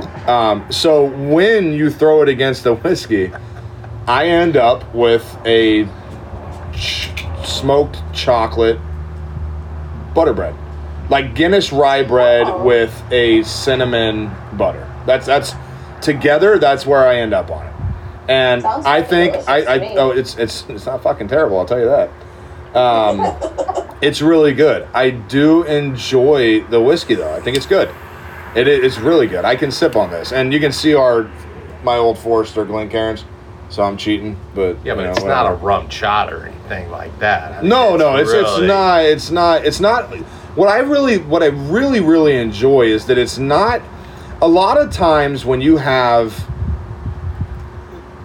higher spice or heat content in whiskey, I think a lot of companies will try and match that with the sweetness to try and help settle the proof. That's not happening here. There is a sweetness there. That's that weird, smoked chocolate I'm talking about. but the way the proof hugs your tongue, I really, really enjoy that. I like it. So let's hear what Yes. their notes off Yes. this, what they thought. Ollie, there you go. Yeah, so, I mean, I'll just touch on, so we have ingredients here, and I mean, you guys kind of covered it, how they describe. So the baked American puree, the B2, it's virgin American oak and French oak, and it is, it's like they say the notes are brown sugar, vanilla, caramel, spice. And then the French cuvee is rich cut, seared with infrared heat, and has the oak and caramel. And then the French Mendiant is where you get the French oak, and it's on low in a convection oven. And you get the milk chocolate, kind of that dry, dark fruit. So, French Mendiant. I mean, Mendiant. French Mendiant. Mendiant. I feel like I should shave and put a bow tie on. But yeah, that was our goal. When we went in with the flavor profile that we wanted, I don't know if Abby said this before, but we wanted to go in with like grandma's Christmas cracks, so that chocolatey, kind of that graham cracker crust, like a little bit of saltiness, and then you get that spice from the whiskey, and we wanted a decent, like a medium long finish and a pretty decent, like, hate to say it, but mouthfeel to it. Yeah, it hugs your tongue. Yeah. Yeah. So what about you, Abby? I mean, you kind of stole my thunder. No, I was kidding. I was going to get into the science of the wood staves, but you covered that. For me, it was, the nose is very vanilla caramel, which happens with a wood-aged spirit. But right, like Elena said, is that graham cracker chocolate dessert that Graham used to bring to the holidays. But for me, what was the most unique about it is that it was like after you're done sipping it and you just kind of let it sit in your mouth for a second, it's almost like a very creamy, salted honey. And I don't, like, that's not a thing, but that's what it was. That's what I was getting. Sounds like just what we said. Yeah, but very, very much better. Very much better. Yes. Yeah, you guys just put a few different words around. So, some of that. We've also been talking about it for a year now, so don't feel bad. That's good. That's good. I'm glad you have it memorized. That's very good. You can't mess up now. So I do want to ask one more thing, and then then when we get done, before you guys have to go, I want you to please re-announce the event date. Rung for Women. Let's make sure that gets out there. But something I'm incredibly curious on is I've never done any picking with, and Abby, I don't know if I expressed this earlier. When you pick this with a stave profile, how do you get to the idea of how many staves you want? Are you tasting these individual finishes in each of these stages, and then you pick them, or what? How did you take your math to get to this pick of 10 staves? So it's kind of like a science experiment. You basically have the Maker's Mark wood finish each separately. So there's a bottle of Maker's Mark Cuvée, there's a bottle of Maker's Mark Baked American Pure, there's a bottle of Maker's Mark Mendiant, and then the other two that we didn't choose were the 46 and the Spice.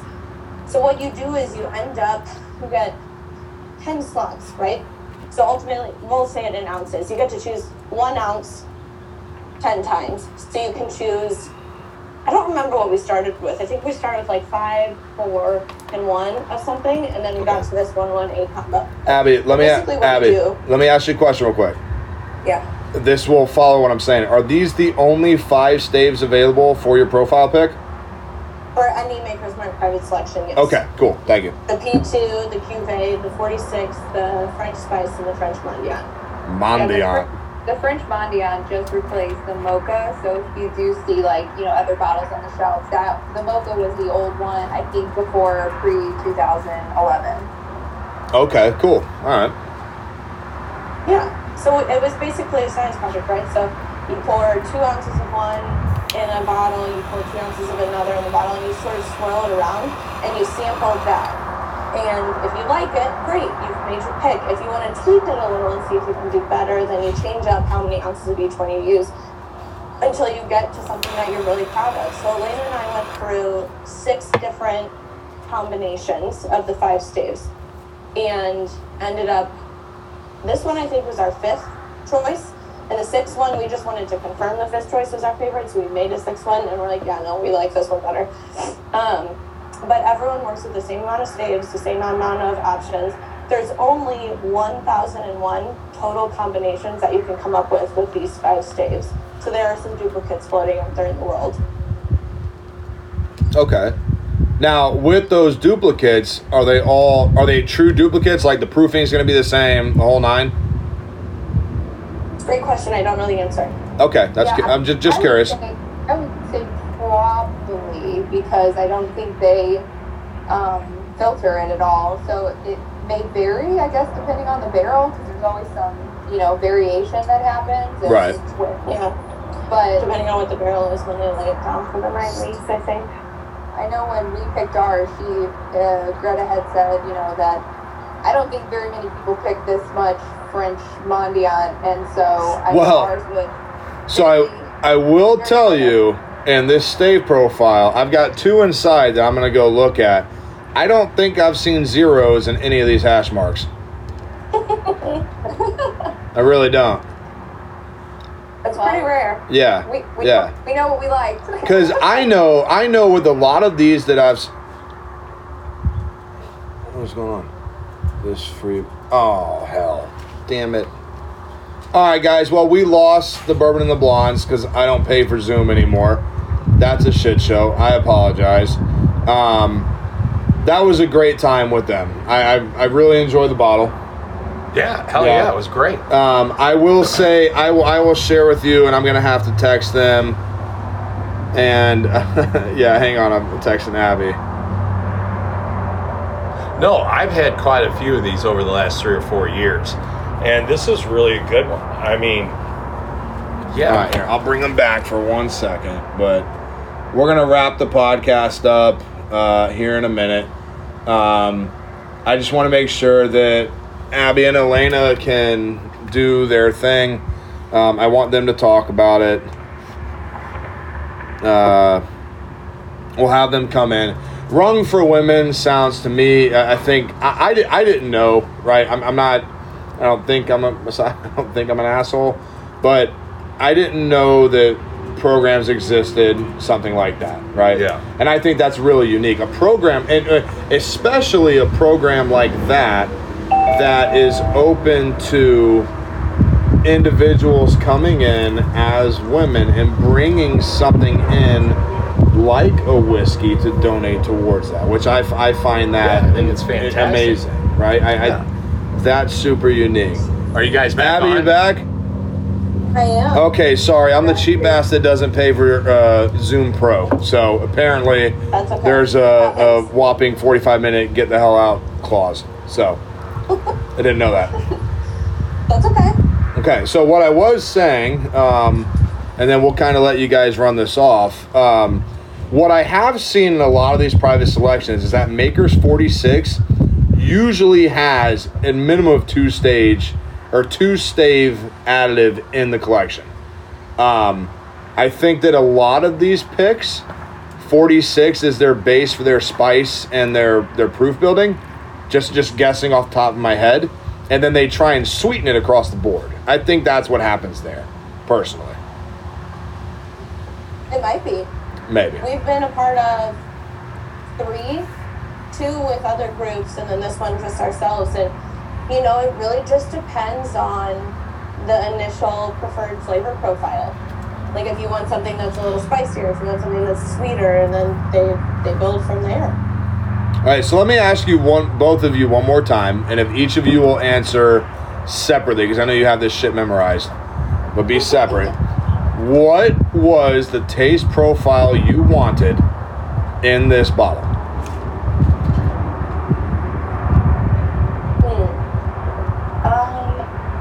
I know we wanted chocolatey.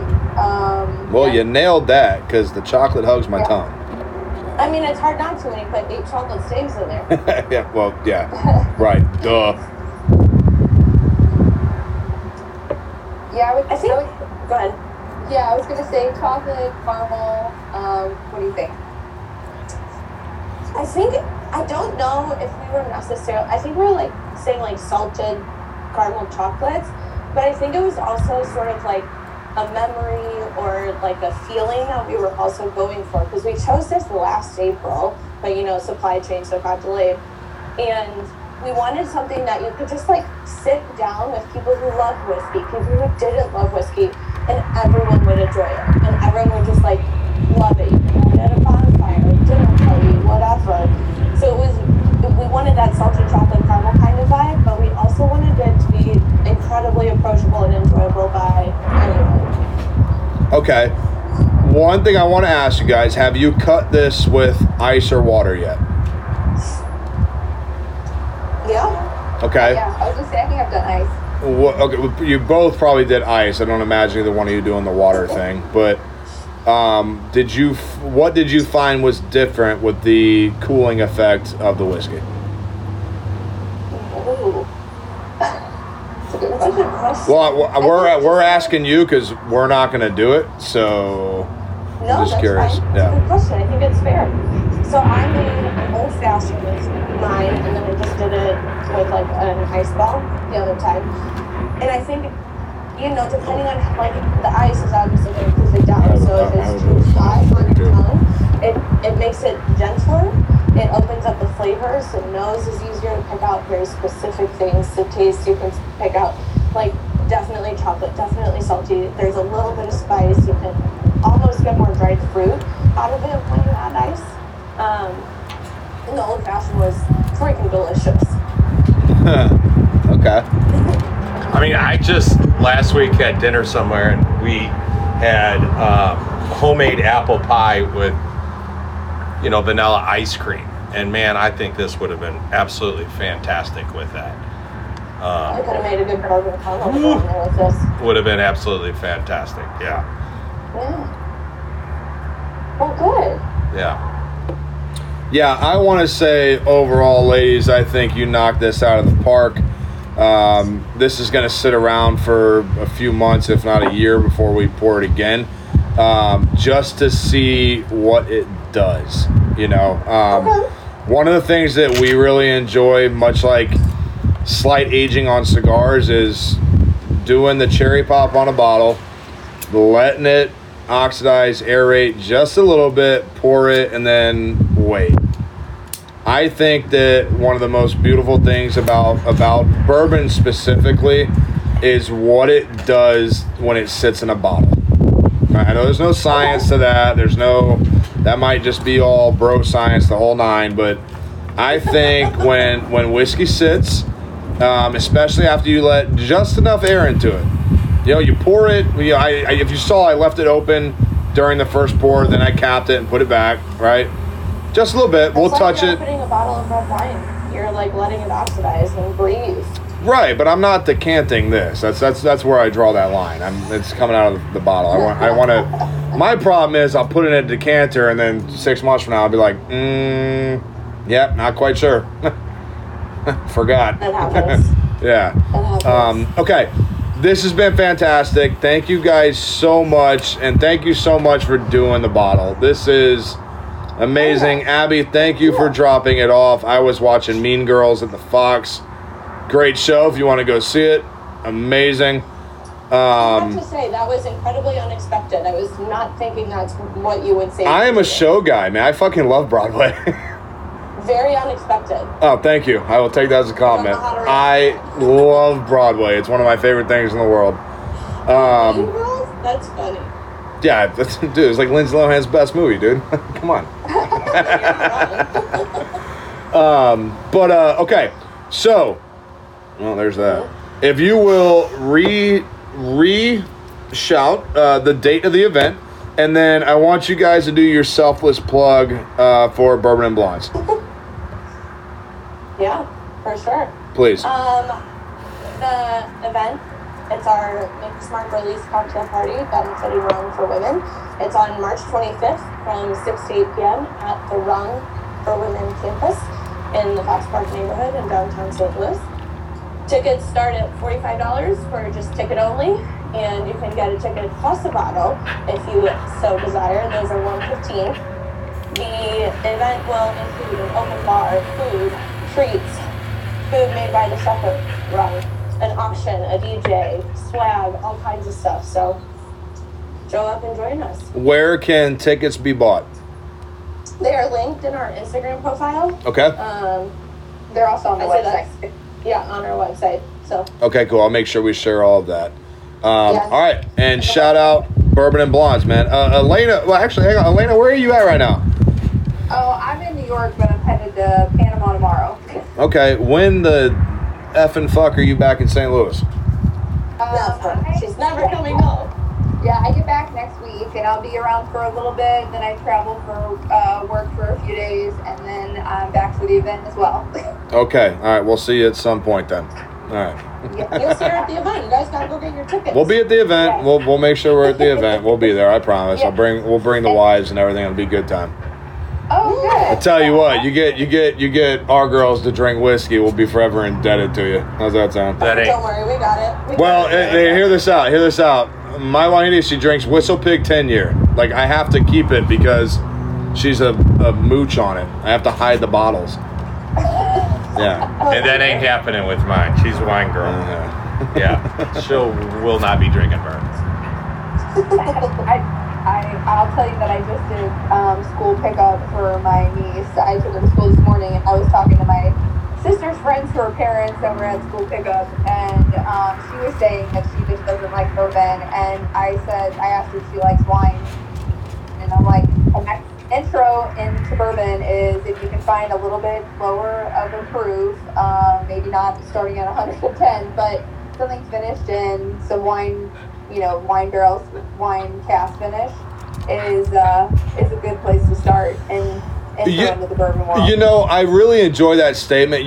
One of the best introductions to a wine drinker to bourbon, and it's literally one of the hardest goddamn bottles to find now.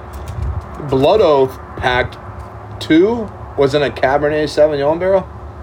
Yes. Is that 2 or 3? I don't remember which one. Pack 7. It was aged in a Sauterne barrel, which is a white wine. Yes, it was. Yeah, but that pack 2, was it 2 or 3? The green label bottle. I know what you're saying. I remember it was 2 or 3. That thing. So well, you guys are in Missouri. Jesus Christ. Have you had Norton wine? Nope. Norton. Norton. Type of grape, Norton. Yes. Yeah, he could explain it better. That's a Missouri grape, Norton. Norton wine has it's wine when it hits your palate. The retro on it is very much that of a barrel stave finish. Oh, yeah. It sits on your tongue. It runs through your nasal cavity. You can feel it in your chest. It's a deeper, darker, heavier set wine. People that drink Norton, if you can ease them over, actually, the one that's Davies County French Oak. That is even if you got to throw it on some ice, even that will kind of shed some easy transition play there. Or there's always Balvenie Caribbean Cask 14. Magic, Scotland.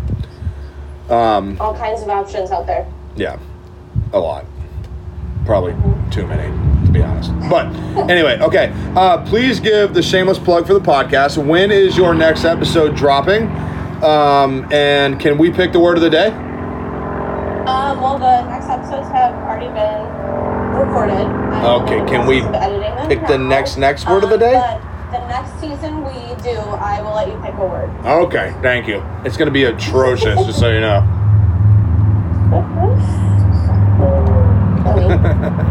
All right, ladies. Do you want to give the plug, or do you want me to do it? Oh, yeah, no, so you can find us on bourbonandblondes.com. You can search Bourbon and Blondes. We're on about just every podcast platform, Apple, Spotify, all of the platforms. Bourbon and Blondes on Instagram and Bourbon and Blondes STL on Facebook. Go to our website, bourbonandblondes.com. You can buy tickets to the event. You can also listen to the podcast there, and you can also buy or you can just buy a bottle if you can't make the event. So we have two options on the website. It links to a secondary page, but on that website has the event information, options to buy, and if you just want to buy a bottle. Awesome. Yeah. There it is, guys. You got it. Go ahead. Well, listen, from me, Bourbon Cowboy, we appreciate you guys dropping the bottle off and including us in your endeavor. We really appreciate it. And I'm assuming we will be at your event and look forward to it. We'll be at the event. Yeah. Oh, yeah. Thanks for having us, guys. We appreciate your support and getting a bottle. You won't miss us. We'll be like the least dressed up people, I think. Or however we Because I'm dress going to up. tell you right now, if the weather's nice, I'm in flip-flops and I might have sleeves on. Just letting you know right now. I don't know. We don't care. Okay, You right on, Whatever right on. clothes you want. As long as you're wearing clothes, you can come in. What is the limit of clothes? Like, All body parts have to be covered. Yeah, as Damn. long as you don't wear socks with sandals, we're good. Socks. ain't no shoobies around here, girl. Ain't no shoobies around here. All right, ladies, thank you so much. Abby, again, thanks for dropping the bottle off. Elena, we're so happy you were able to join us. Thank you guys for taking the time of day to do this with us. You guys picked an amazing product. I hope that between you and us and where this is going to go, I really hope that we do enough for Rung for Women. That's an amazing charity that you're working with. To my ignorance, I think both of our ignorance, we didn't even know that existed. It's new, so don't hate yourself too much. Well, I don't hate myself. I said my ignorance, not my thought of myself. No, they're about 3 years old, so you're good. Oh, cool. No worries. I've only been here 6 years, so I'm not that horrible. We're good. All right. Ladies, thank you so much. You guys go ahead and sign off. With your permission, we're going to share a bunch of stuff today through social media and to some other people. We're going to see if we can't sell your event out, okay? Hell yeah. If you guys need direct links to share with people, just message me and I will. send them over. Abby, I'll shoot you a text when we're done. Elena, thank you so much for being here. Enjoy all your world travels and not hanging out with any of us. It's cool. Thank you. Thanks for having us, guys. We'll talk to you All right, we'll see you guys. Bye, ladies. Thank you. All right, guys, so that was the Bourbon and Blondes. Man, I got to tell you, if you're here, if you can be here, if you can be a part of this, please join this event. I think it's going to be a great event. All right. I really mean that. So let me fix my doohickey here. Okay, we're unscrewing shit. We don't know how to work our machines. We're really bad at this. All right, guys. Yeah, this has been great. So what we should do, because we didn't really talk about it, how'd the cigar end for you? The Arcana, the Firewalker.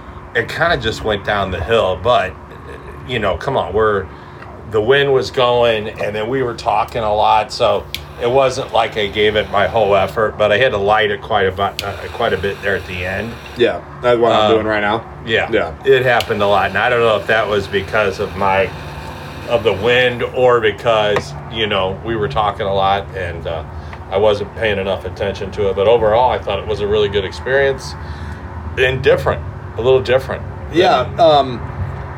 I will say you helped me through tasting this, because what I was tasting initially was not coming through to me. That buttery sense that you put off.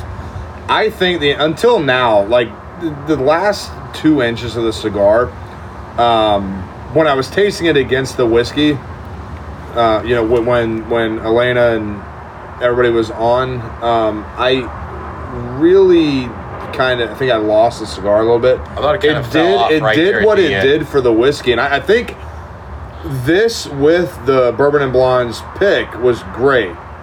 It's a good pairing, but I think the winner is that Old Forester in this cigar. Oh yeah. But now, I'm not gonna lie, the buttery has gone away. Yep. It's gone. You get a really flat.